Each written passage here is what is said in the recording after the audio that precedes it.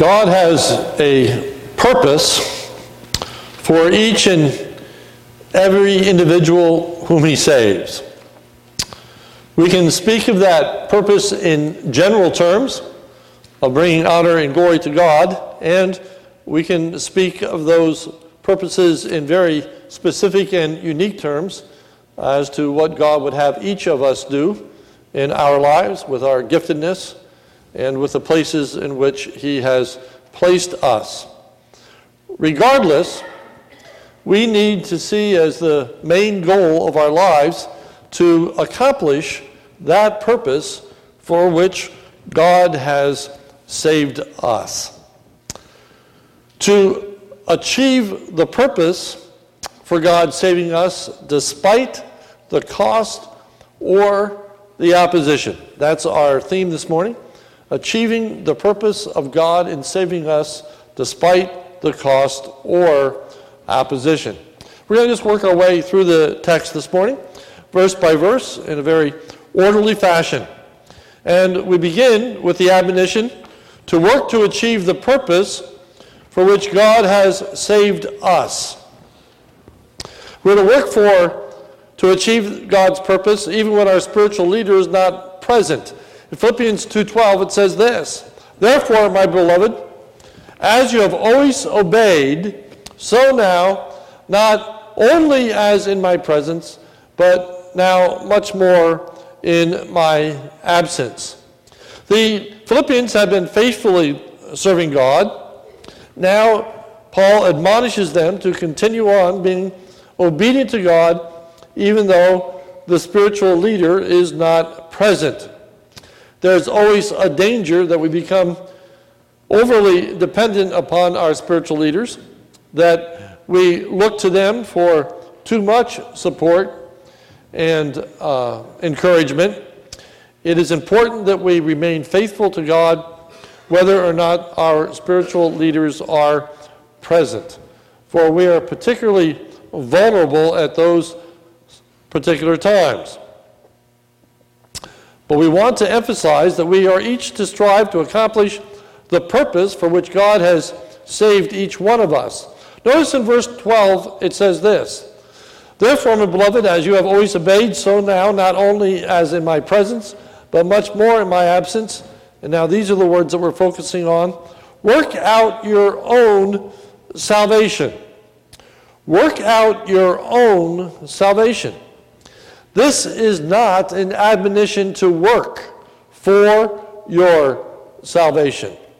He is not encouraging them to earn their salvation or to merit their salvation or to obtain their salvation.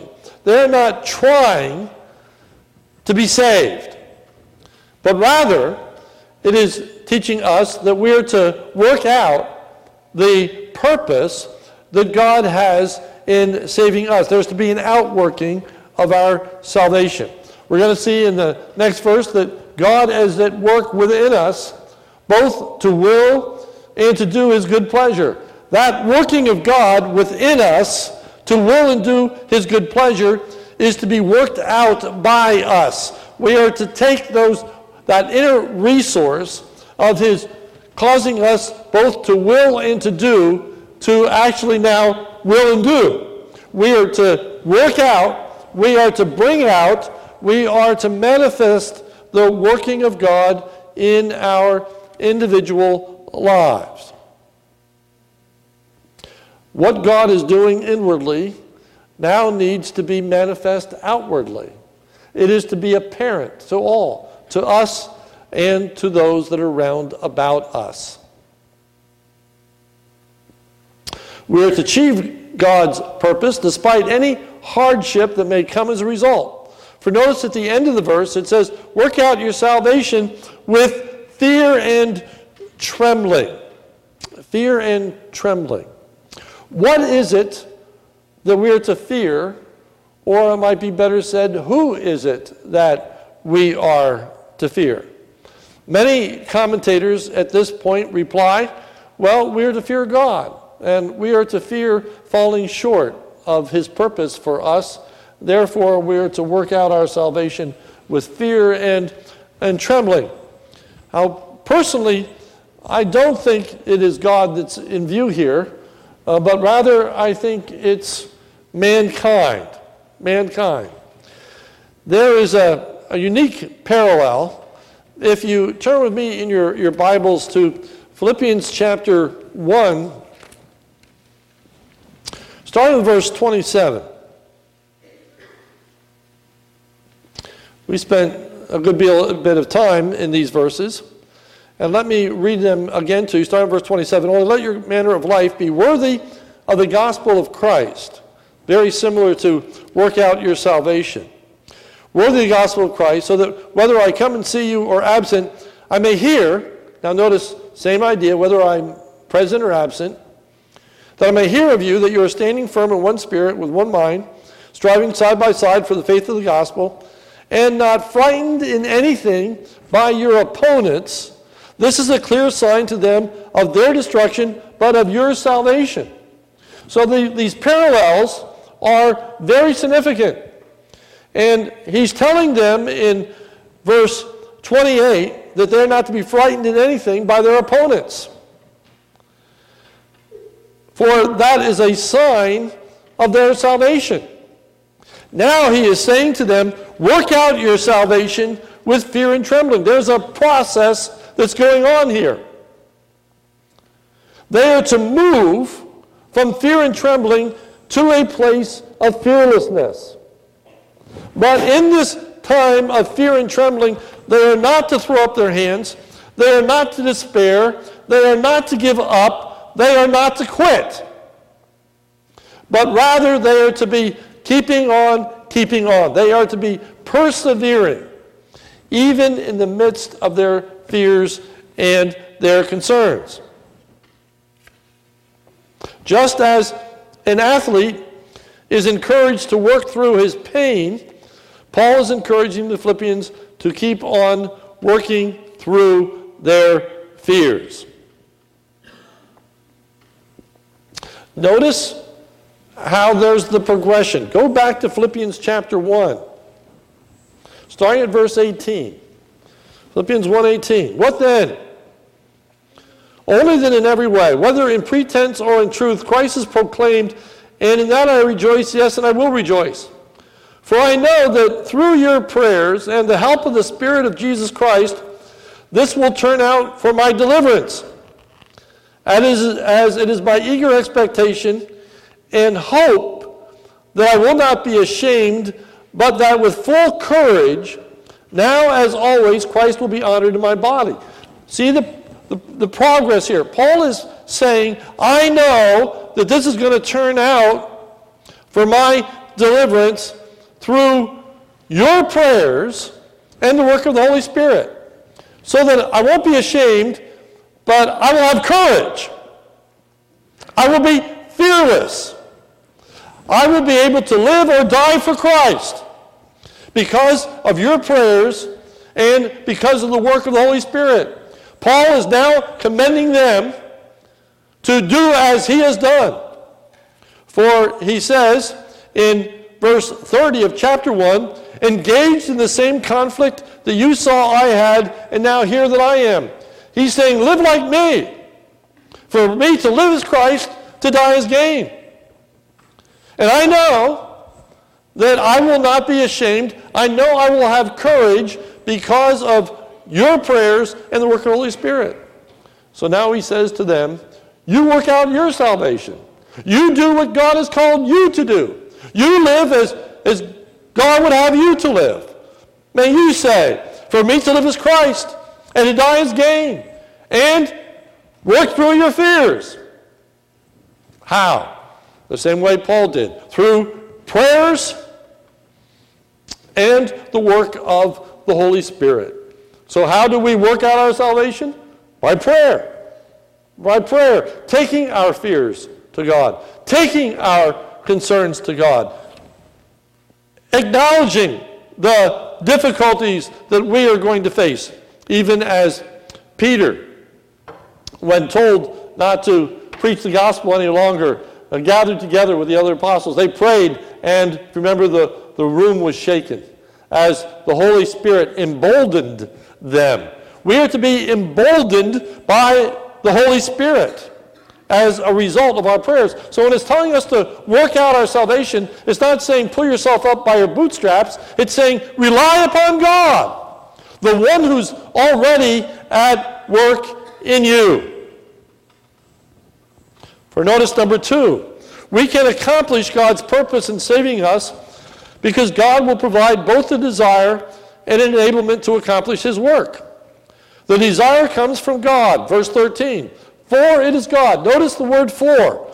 You can translate that because. Work out your salvation with fear and trembling, because it is God who works in you. He works inside of you to do 2 things, both to will and to work for his good pleasure. So you are to work out that which he's doing inside of you, which is to will to do his good pleasure and to work and to strive for his good pleasure. The enablement comes from God. He is the one who both initiates and completes this work within us. Notice the progression in Philippians. Philippians chapter 1. He who began a good work in you will perform it to the day of Christ. He who began this willing and doing is going to continue it until he comes. Therefore, work out your salvation.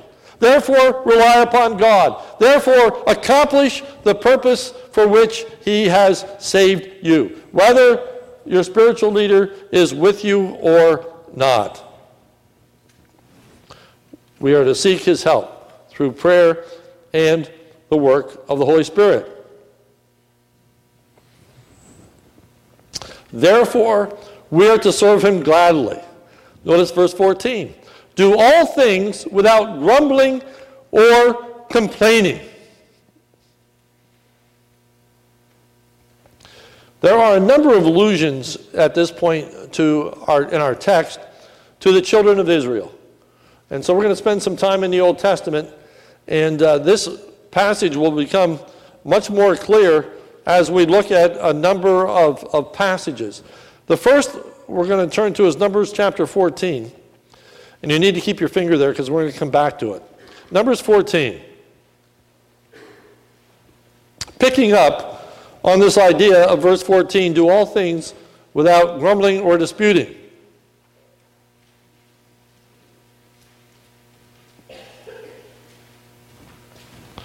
Numbers 14, starting in verse 1. Then all the congregation raised a loud cry, and the people wept that night. And all the people of Israel grumbled against Moses and Aaron. The whole congregation said to them, and were complaining, would that we had died in the land of Egypt, or would that we had died in the wilderness. Why is the Lord bringing us into this land to fall by the sword? Is that why God had brought the children of Israel out of the land of Egypt? To die by the sword in the wilderness? Is that what God's will was? Is that what God's intention was? Is that what the Spirit of God was about and accomplishing? No. The Spirit of God was leading them to the promised land. But they grumbled, and they complained, and they questioned whether the Spirit of God was at work, for things weren't going as they had anticipated. Notice verse 4 of Numbers 14. And they said to one another, let us choose a leader and go back to Egypt. Then Moses fell on their faces before all the assembly of the congregation of the people of Israel. And Joshua the son of Nun and Caleb the son of Jephunneh, who were among those who spied out the land, tore their clothes. They said to the congregation of the people of Israel, the land which we possessed, passed through to spy it out, is an exceedingly good land. If the Lord delights in us, he will bring us into this land and give it to us, a land that flows with milk and honey. Now verse 9. Only do not rebel against the Lord, and do not fear the people of the land. For they are bread for us. Their protection is removed from them. And the Lord is with us. Do not fear them. See the parallel? The Lord is with us. Therefore, don't be afraid. Work through your fears. Rely upon God. Meet the temptation head on. See the test. And, of course, the children of Israel were unwilling to inherit the promised land. They rebelled against God, for they did not trust him. Let's continue on with our text. We'll come back. Keep your finger here. Our joyful service sets us apart from the people of the world.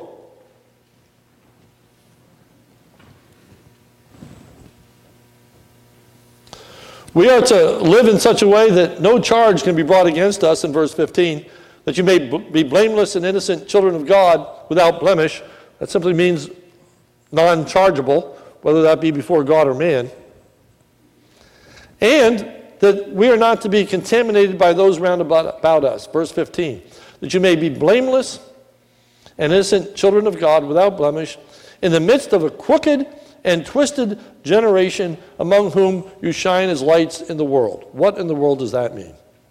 Well, let's look at two passages to unpack that. To live in the midst of a crooked and twisted generation. Turn with me to Deuteronomy 32. You need to have a Bible that's got some ribbons in it or some old pieces of paper or the bulletin or something.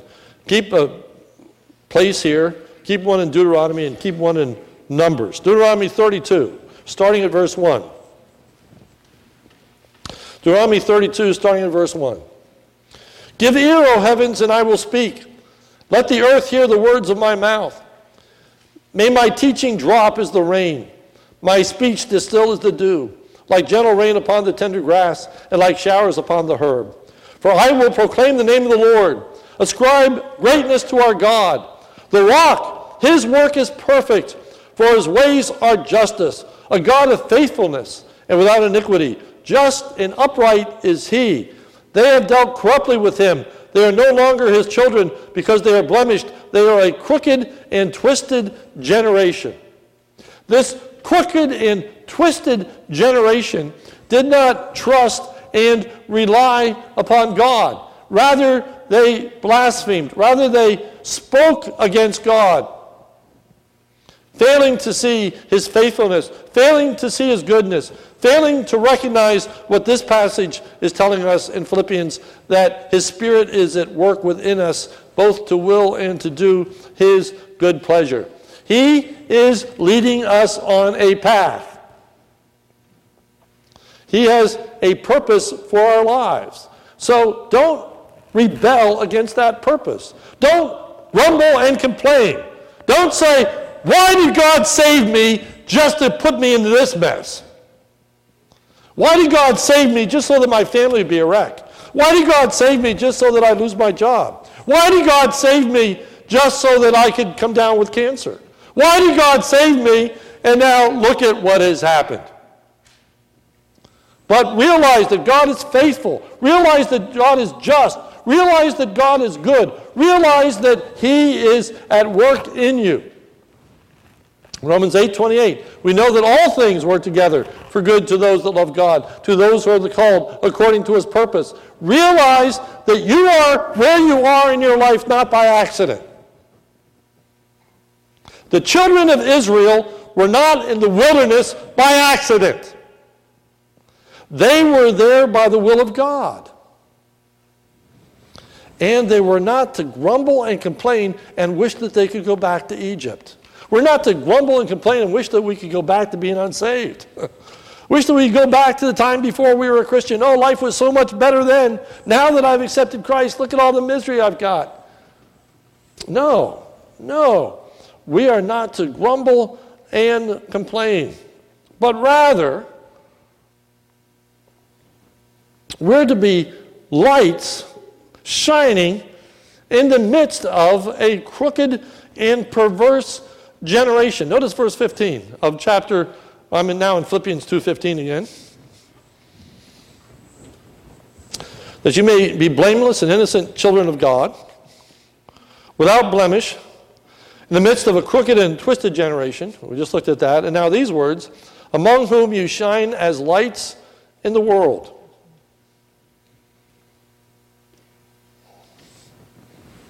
Let's go back now to Numbers again.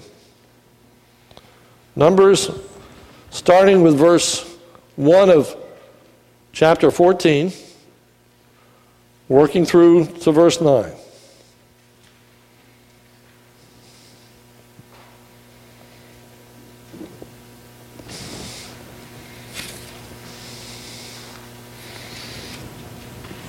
Then the congregation raised a loud cry, and the people wept that night, and all the people of Israel grumbled against Moses and Aaron.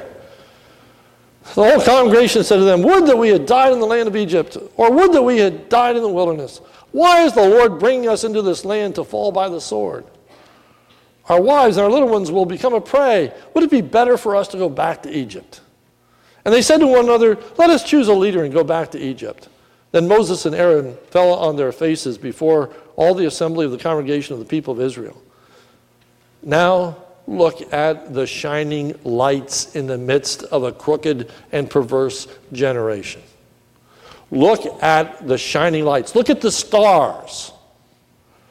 Verse 6. And Joshua the son of Nun, and Caleb the son of Jephunneh, who were among those who had spied out the land, tore their clothes, and they said to all the congregation of Israel, "The land which we passed through to spy it out is an exceedingly good land. If the Lord delights in us, he will bring us into this land and give it to us, a land that flows with milk and honey." Notice the difference. Notice how they're not whining and griping and complaining. They're saying, this is a good land that we're going to. The Lord has helped us. They are bringing honor and glory to God, that they recognize that God has led them to this place.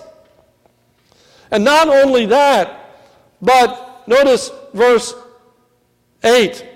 If the Lord delights in us, he will bring us into this land and give it to us. Land flows with milk and honey. We can do this by God's grace. He will do it. Verse 9. Only do not rebel against the Lord, and do not fear the people of the land, for they are bread for us. Their protection is removed from them, and the Lord is with us. Do not fear them.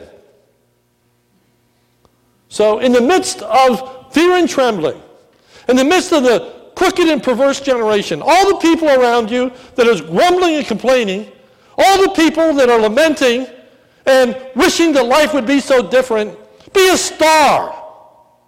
Be a beacon, pointing to the grace and mercy and goodness of God.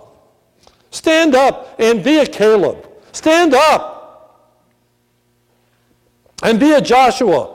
Acknowledge God's grace in our lives. Acknowledge that God has led us to where we are. Acknowledge that God is still at work in us, and that God will enable us to overcome our fears and to achieve the purpose for which he has saved us.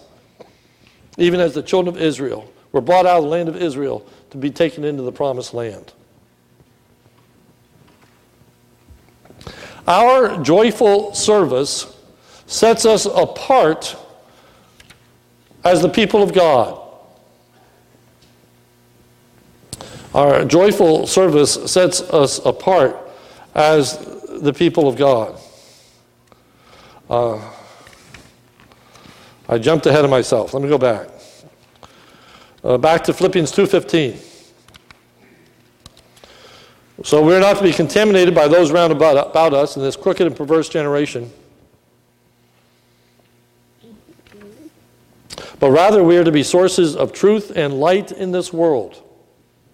Verse 16, holding fast to the word of life, so that in the day of Christ I may be proud that I not run in labor or in vain. Holding on to that life-giving word. Holding on to the promises of God. Realizing and remembering what God has said. God led the children of Israel out of the land of Egypt to a land flowing with milk and honey. Just keep that in view. Forget all this other stuff. And trust and rely on God. Don't be afraid. Be like a Joshua. Be like a Caleb. So, faithful service is always a cause for rejoicing. Paul is going to rejoice even if he dies in his service for the Lord. Look at verse 17. Even if I am to be poured out as a drink offering upon the sacrificial offering of your faith. It's a nice way to say, even if I die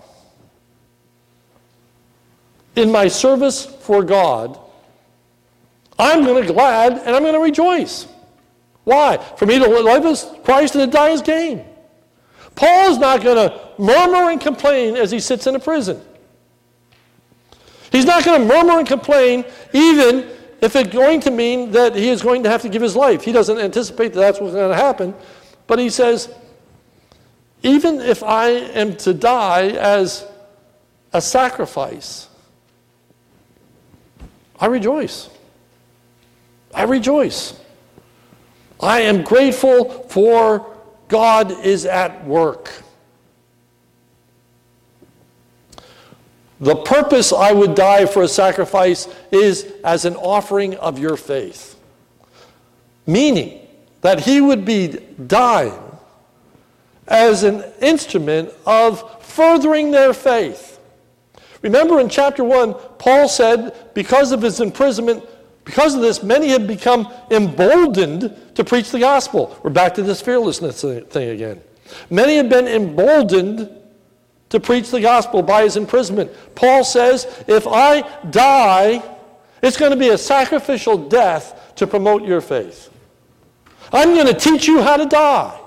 I'm going to be this shining light. I'm going to go before you and demonstrate what he says in chapter 1 about having courage and being fearless. I'm going to rejoice because I will have accomplished the purpose for which God has saved me. In Timothy, he says, I have fought a good fight. I have kept the faith. I have finished the work. Paul says, if this is what God's will is for me, I'm not going to grumble. I'm not going to complain. I'm going to rejoice. For this is the very reason that God has saved me. He saved me to be a light to the Gentiles. He saved me to be a messenger of the gospel. He has saved me to be a helper of those who are a part of the faith. Therefore, I will rejoice. For this is the way in which I am going to achieve the purpose for which God has saved me. We ought to rejoice, no matter what the hardship, no matter what the cost, no matter what the difficulty, in fulfilling the purpose for which God has saved us. Generally speaking, to be a light. That's one thing we all have in common. Though our particular lives may be different, one thing that we should have in common is that we all ought to stand out as lights. And believe me, you're going to stand out like a sore thumb simply by not being a complainer and whiner. But by rejoicing in what God is doing in your life and being thankful for the inner strength that he gives, you're going to point the way for people to understand how they too can live a life that brings honor and glory to God. Be that beacon. Be that Joshua. Be that Caleb. Be that one that says we don't have to submit to our fears, but we can rise above them. We can trust in God. We can do what he would have us to do. And then he says this in verse 18. Likewise, you should be glad and rejoice with me. Two connotations there. First of all, they should view Paul's death the way he views it. If Paul dies, he says, I'm rejoicing and you ought to rejoice too. Why? Because I'm in a better place. For me to live as Christ and to die as gain. We ought to say, Lord, how blessed Paul is. He's in your presence. We ought to rejoice. Why? Because you don't need me, he says. For you can stand fast, whether I am with you or not with you. Therefore, don't lament. If I die, God will take you up. God will enable you. God will equip you. God will watch over you. God will protect you. If I die, you should rejoice. Why? Because he died in faith. He died with courage. He died in authenticity. He died believing what he proclaimed. And everyone could see it. Everyone knew it. For that which was at work in the inside became manifest to all, for he brought it out and displayed it. That's the challenge. The working of God that has already begun in us and bringing us to salvation, bringing us to faith in Christ, that willing and doing, that desiring, that's at work in each and every one of us if we know Jesus Christ is our Savior. Deep down inside, if we know Christ is our Savior, there is this innate desire to bring glory to God. There's this recognition that we ought to be bringing praise to him. Therefore, achieve it through prayer and reliance upon the Holy Spirit.